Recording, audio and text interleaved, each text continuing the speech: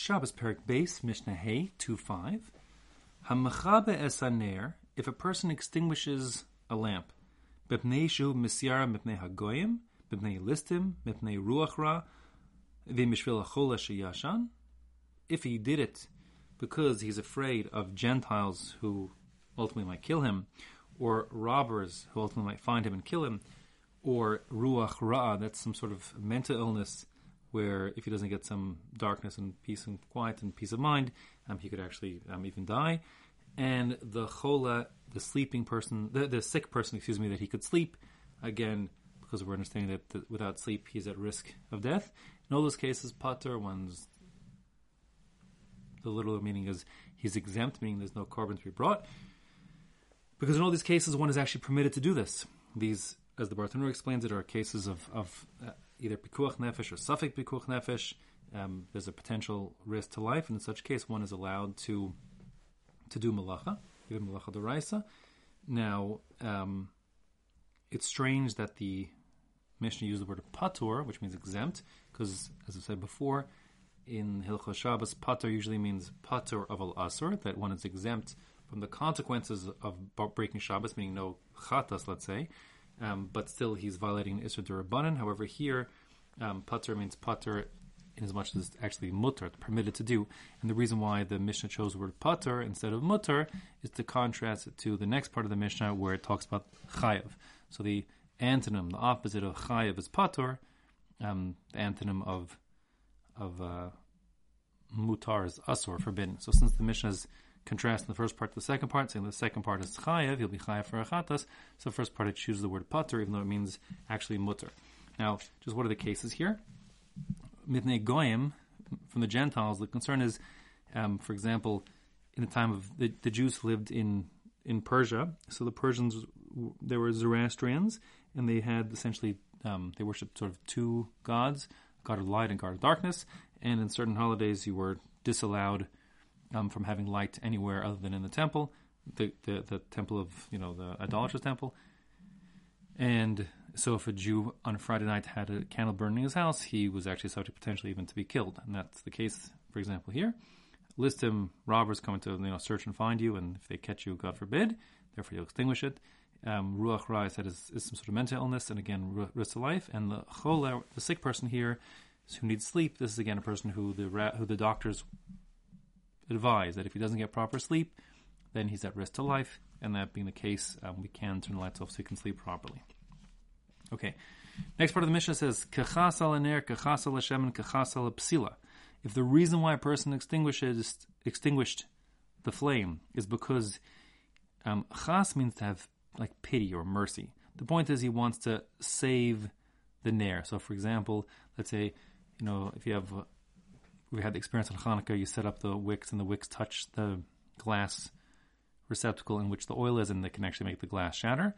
So if, for example, you think that the lamp is going to break and you want to sort of spare the lamp so you can use it again, so you extinguish the flame to save your lamp so you can use it a second time. Kechas al hashemen means that you want to save the oil for using later on, don't want to get all used up. Kechas al psila, saving the wick. Again, the idea here is that when the oil runs out, then the wick will run down and get burned. So if you put it out sooner, then the wick won't get burned. You can use it a second time.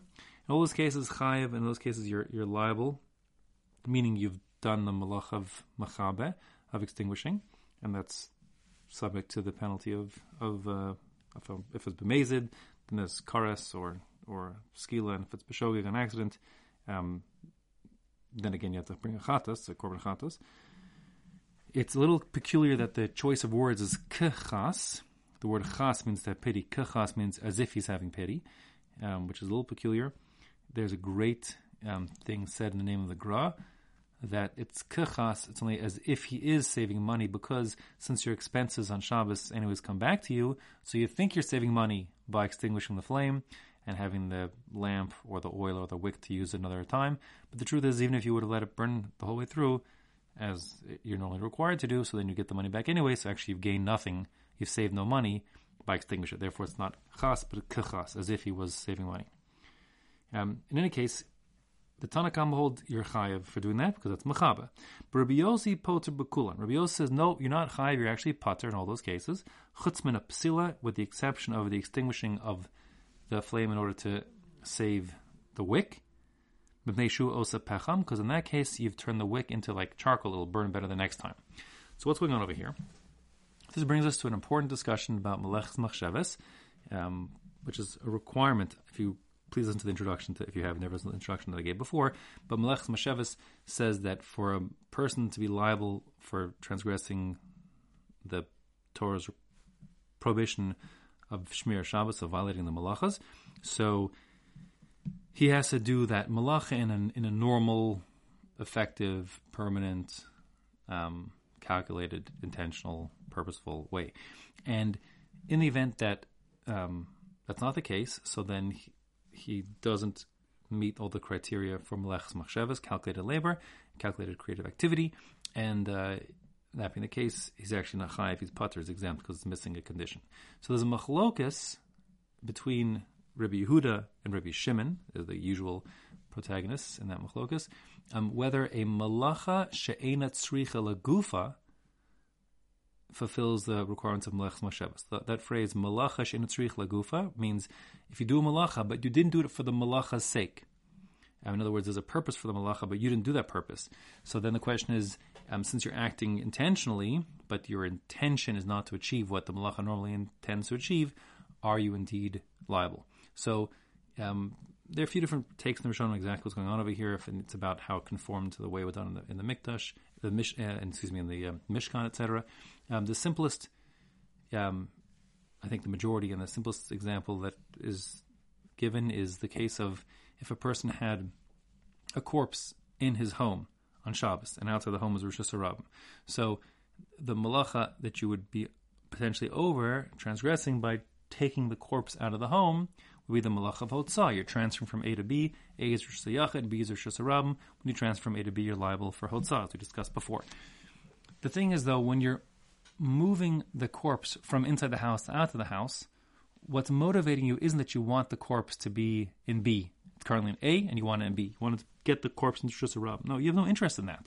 You don't care where the corpse ends up particularly. You just don't want it here in your home.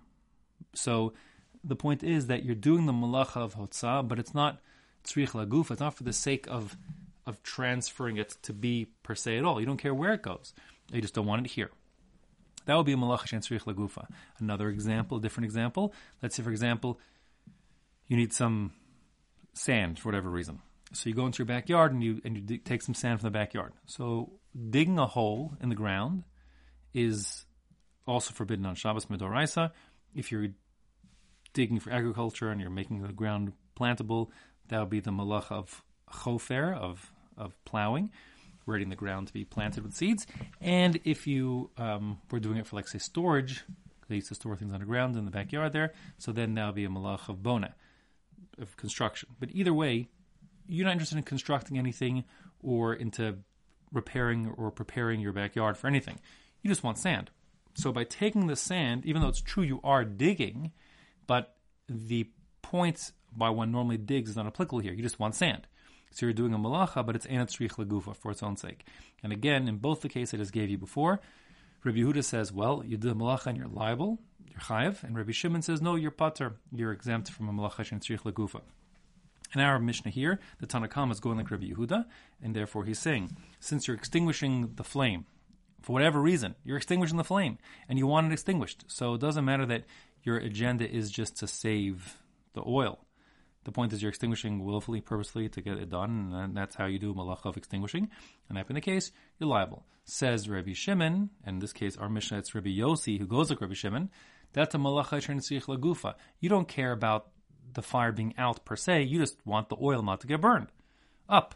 And that being the case, you're extinguishing, but not for the sake of the normal constructive use of extinguishing, and therefore you'll be exempt from the liability. You're only over an Isser D'Rabbanan. The exception to that is the wick. The reason why is because the malacha of mechaba, of extinguishing, that was done in the Mishkan was the making of charcoals, of coals, from wood into coal, so you can get a higher temperature when you have to, smelt certain things, etc., and use, like a furnace. So for melting the various, the various metals, etc. So that extinguishing something that's burning, so you'll have like a coal, so it'll burn you hotter later on, is tzricha legufa. That's the normal way it's used, and therefore, if you're extinguishing your wick, says Rabbi Yossi, that you will be liable for, because like Rabbi Shimon would agree, that is tzricha legufa. You're doing it for the very purpose of having a better wick for next time. And that being the case, that's, I'll read the words again. Rabbi Yossi, Poter, Bekulah, Rabbi Yossi says, extinguishing the fire for saving the lamp or the oil, you're exempt. Chutz min pasila, but if you're extinguishing the wick which is burning, then you're liable. Mipnei shu osa pecham, then you're doing something constructive. You're making coal, a charcoal. The halacha is actually, whether we go like Rabbi Shimon or Rabbi Yehuda, is actually not clear. It's a machlokas rishonim down to the Shulchan Aruch. However, the point's a little academic, because everybody agrees that a malacha she'en tzrich leguf is asar midirabanan, and therefore everyone will agree you're not allowed to extinguish fire if you don't want it, to save the oil. It's still asar midirabanan. The question just is, it's a machlokas whether you're chayav to bring a chatas or not.